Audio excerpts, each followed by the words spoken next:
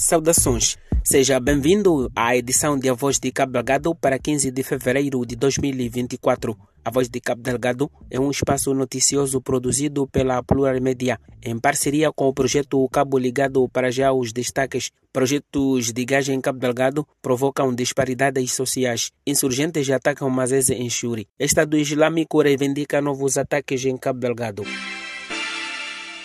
Os projetos de exploração de recursos naturais estão a contribuir para desigualdades sociais e de tratamento entre os membros da comunidade na província de Cabo Delgado nos últimos anos.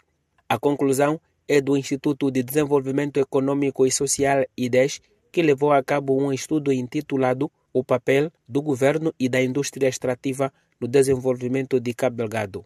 Citado pela imprensa, o diretor executivo da Organização da Sociedade Civil, Fidel Terenciano, disse que está claro que as comunidades de onde são explorados os recursos ressentem-se de vários problemas por conta da instalação desses projetos.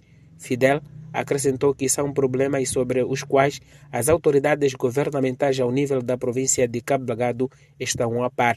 Os resultados do estudo, que visou sobretudo os distritos de Balama, Anquabe e Pemba, foram apresentados na cidade de Pemba, capital da província de Cabo Delgado. O grupo armado que tem estado a aterrorizar a província de Cabo Delgado voltou a atacar e destruir infraestruturas no distrito de Churi. Segundo a Lusa, o ataque começou por volta das 17 horas de segunda-feira e se estendeu até quase meia-noite. O alvo foi a sede do posto administrativo de Mazese, no interior do distrito de Churi, onde os insurgentes atearam fogo ao hospital, secretaria do posto administrativo e a residência do chefe do posto administrativo. Além da destruição das infraestruturas públicas, os insurgentes destruíram a capela pertencente à Igreja Católica.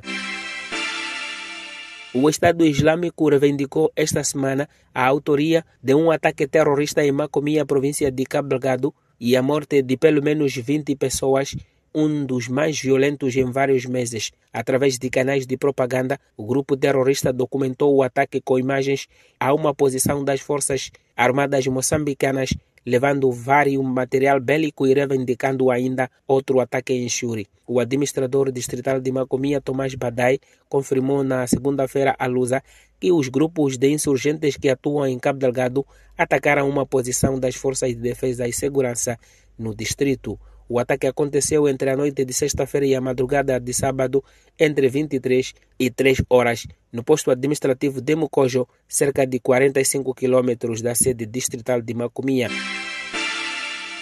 Mantenha-se atualizado sobre o conflito em Cabo Delgado através das nossas páginas de Facebook, Telegram e qualquer aplicativo podcast, ou visite o nosso website avoz.org. Pode também receber as notícias no WhatsApp todas as terças e quintas-feiras, mandando uma mensagem para 8432-8576 na sua língua de preferência, português, Emakua, Shimakonde, Kimwani ou Kiswahili.